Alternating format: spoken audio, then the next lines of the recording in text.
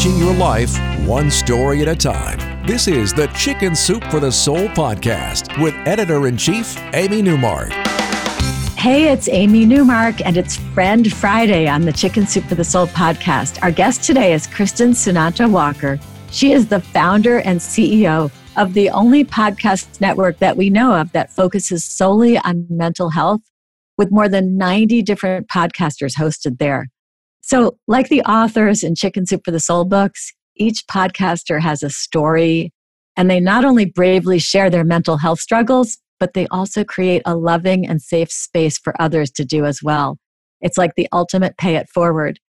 Kristin's own podcast, Mental Health News Radio, is downloaded in over 170 countries and has been on the air for more than 7 years, with shows covering everything from autism to bipolar disorder to narcissistic personality disorder. And she's also the owner of Mental Health Films and also Everything EHR, which is a consulting firm that handles technology for behavioral health organizations. So, Kristin, welcome to the podcast. Thank you for squeezing us into your very busy life. Well, I'd say the same to you, Amy, but thanks for having me. It's an honor. Well, I've been on yours also, and I love being on your podcast, so it's really fun to have you now on mine. It's like I went to dinner at your house, you're coming to dinner at my house. In the age of COVID, yes, that is what it's like. This is the closest we can get. We're Zooming into each other's houses. So let's start with your network, your podcast network, and what people can find there.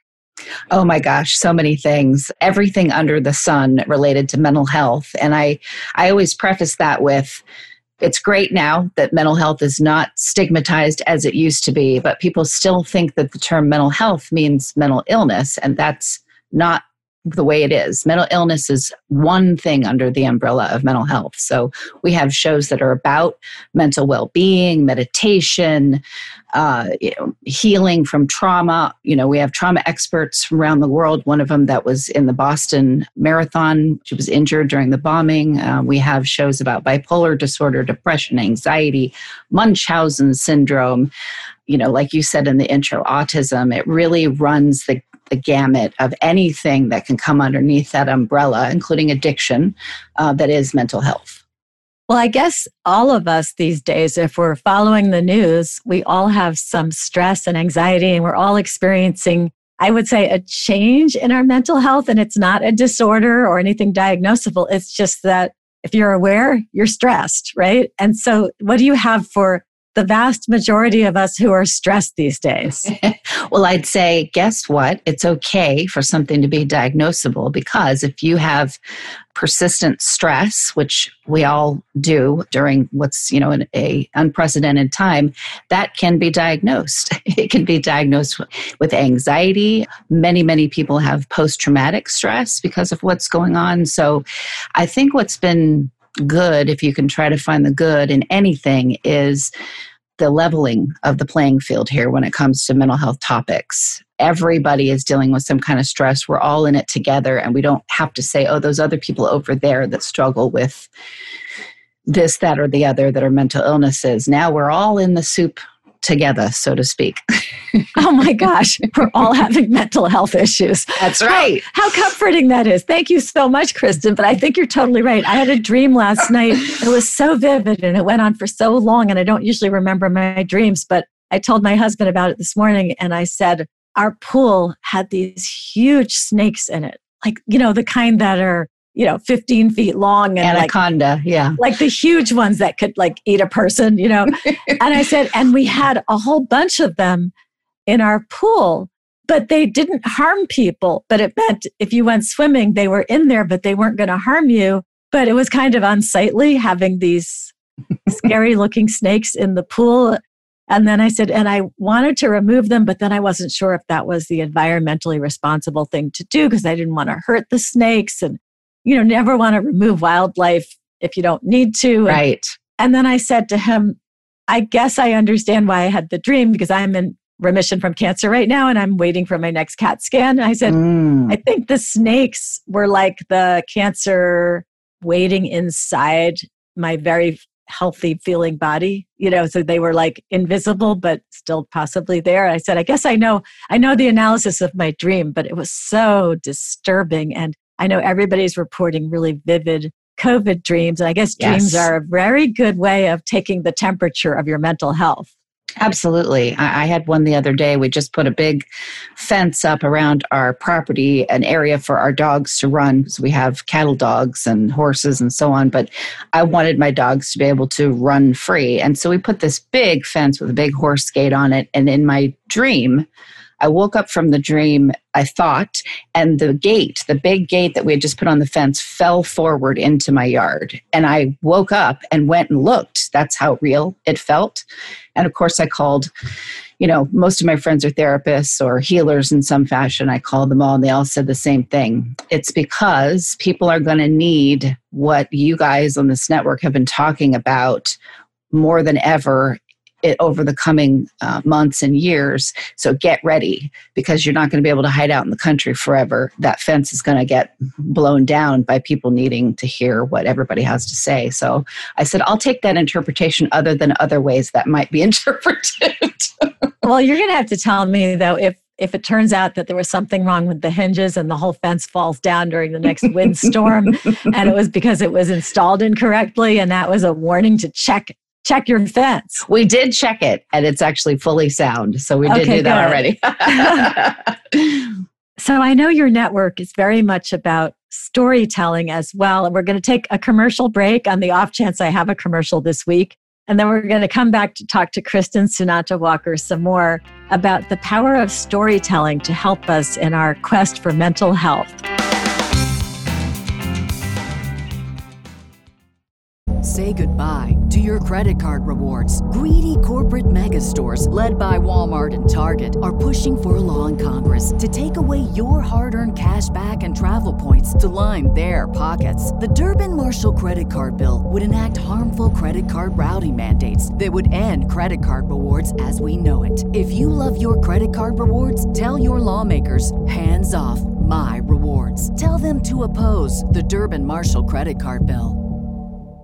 So we're back with Kristen Sunanta-Walker, and we've been talking about mental health and storytelling, which we both feel strongly about. Although I want to take a little sidebar here and tell you guys what I was just talking about with Kristen, because I was saying to her, we put a break in for a possible ad, but we might not have had an ad because I turned down so many of my potential advertisers. I want you all to know that I check out every advertiser that wants to come on this podcast.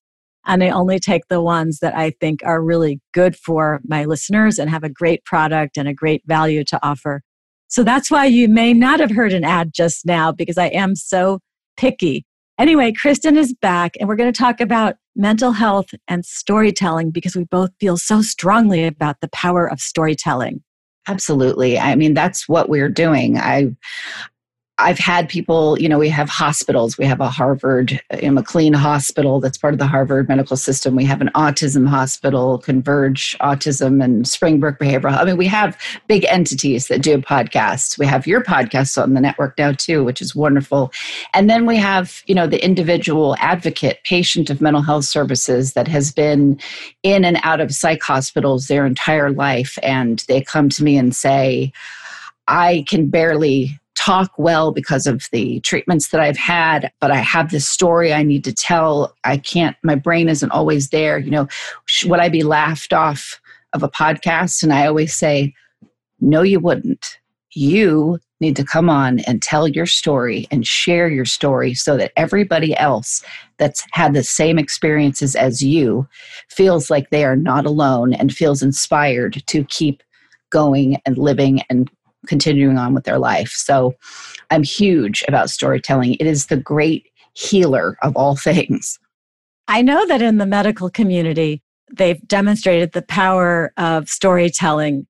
They have these narrative medicine projects where I saw one study where they used patients who had blood pressure issues. And then they had some of the patients take blood pressure medicine. And they had other patients, I guess, read stories about people who got their blood pressure down, and just reading the stories caused their blood pressure to go down just as much as the people who took the medication. Absolutely. Absolutely. And you know, Amy, because of what you do, reading, there's something about what you leave open for your mind to create as a visual part of a story because of the power of what's written on paper. That's an extra dose of creativity that we're getting when we actually read, which is why I hope we get back to where we read more. But it's true. You're creating these neural pathways towards health when you listen to stories, read stories, use your voice to tell a story. You're actually, I tell people, think of it like you've got train tracks and they're going through your brain and you've created many things. If you do healthy things, you're laying down new ones that are healthier for you. Yeah, I know. I read some study. I don't know if it was from Harvard or some other medical school, but it was about narrative medicine and how much it helps patients. And there was a blood pressure study they did where people were either given blood pressure medicine or they were given storytelling. They were told stories about people who lowered their blood pressure, and the people who heard stories had their blood pressure go down just as much as the people who were taking medication. Yeah, I love that because it's so important. Reading clearly is important to you, but it's important in that from a neuroscience way, reading gives us this open space for our brains to visually create a story in our head that goes with what we're reading. So it's another way for us to create really healthy neural pathways and take us, our body responds to that. Our body doesn't know that that's different. Kind of where film is wonderful too, but it sort of gives that story to us. Reading forces you to create it. And anything that's going to help you lay down healthier tracks in your brain are good, especially when we're sick. So I absolutely believe that to be extremely beneficial. Yeah, and I guess the podcasters on your network really bring their guests on to tell their own stories. And I would guess that listening to something is almost the same as reading in that it still causes your brain to have to fill in the visual part. So it has the same curative nature as reading has. It does. Because again, you're right. That's why I'm such a diehard, true, dyed-to-the-wool podcaster. I don't do the camera, even if I'm not going to use the video for anything, because I don't want to do things that my listener can't see, but my guest can see, where we maybe don't take that extra time to explain in voice. We're taking away some of what, listeners can't see me make a gesture so the guest knows what I'm saying. Well, they can't see that. So, but you're right. It does leave that space open. And there are so many trauma survivors that listen to my shows and shows on the network where sometimes they listen to the same show again and again to help them go to sleep. And that is also healing your brain, laying down those healthier neural pathways by listening to something, having an audio go on as you're sleeping that is totally helping you repair your brain. Well, I've been on, I guess, at least half a dozen shows now on your network with different podcasters, and I really enjoyed the experience. They're all really good at doing the interviews, and I came away feeling like I had been given my own therapy session each time. Like, I was a little embarrassed. I'm like, oh my gosh, people are hearing me have a therapy session because these people are so good at what they do. So, right? I mean, I'm sure you hear that from people. Definitely. Yeah. So how can everybody access the Mental Health News Radio Network? Because I had never even known it existed before I met you through Zoom a few months ago. Well, anyone can go to mentalhealthnewsradionetwork.com, or if you don't want to type that much, you can just go to mhnrnetwork.com and you can see all of our shows. Unfortunately, the podcasting world has not upgraded their technology in that you can't easily go to iTunes, as an example, and look up everything on a network to see all of those shows. It hasn't gone out en masse in that way, so you still have to look up those individual shows. But to find the names of all the shows, just go to our website, and then, oh my gosh, you can hover over any of the show images and see, oh, this one's about borderline personality disorder, and it's done by a woman in the UK, and this one's about this and that, and find, out what the heck everybody's talking about. I think that's great. And probably most of us have comorbidity, so we could benefit from several of the different podcasts. We just added one called Zestful Aging. And I'll tell you, I love it when I get on a podcast with someone and they're my age. I'm 50 and they're my age and they talk about things like, yeah, why do I have plantar fasciitis? Why am I are these hot flashes? You said, and how is that impacting my mental health? Do I feel more depressed?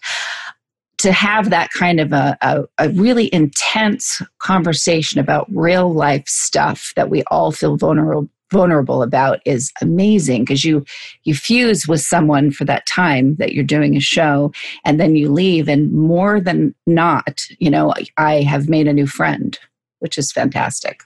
Oh, I think I have to go on that. I mean, I get indignant when, I go to the orthopedic guy, like I call him the sports injury guy. And then he says, you have bursitis. And I'm like, no, that's for old people. I don't know what that is, but that sounds like something for old people. I don't want any things that end with itis. And, but I had to go Google bursitis and figure out what it was. But we actually have a book coming out November 2nd, Election Day, called Age is Just a Number. Where we try to be zestful about aging in that book. Well, listen, thank you so much for having joined us today. I'm really excited about the fact that the Chicken Soup for the Soul podcast now is also on the Mental Health News Radio Network. Thank you so much for including us. Absolutely. Thank you so much, Amy. Always, always a distinct pleasure for all of us to have you on. Well, everybody, this is Amy Newmark, and thank you for listening today to the Chicken Soup for the Soul podcast. Come back next time for some more tips, not about mental health, well, maybe a little about mental health, because we're going to talk about how to get the most from living with a cat with 5 stories from our new book about the magic of cats.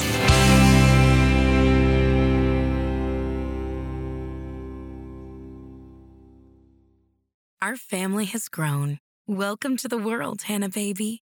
Introducing a new collection, Hannah Soft, made with Tencel.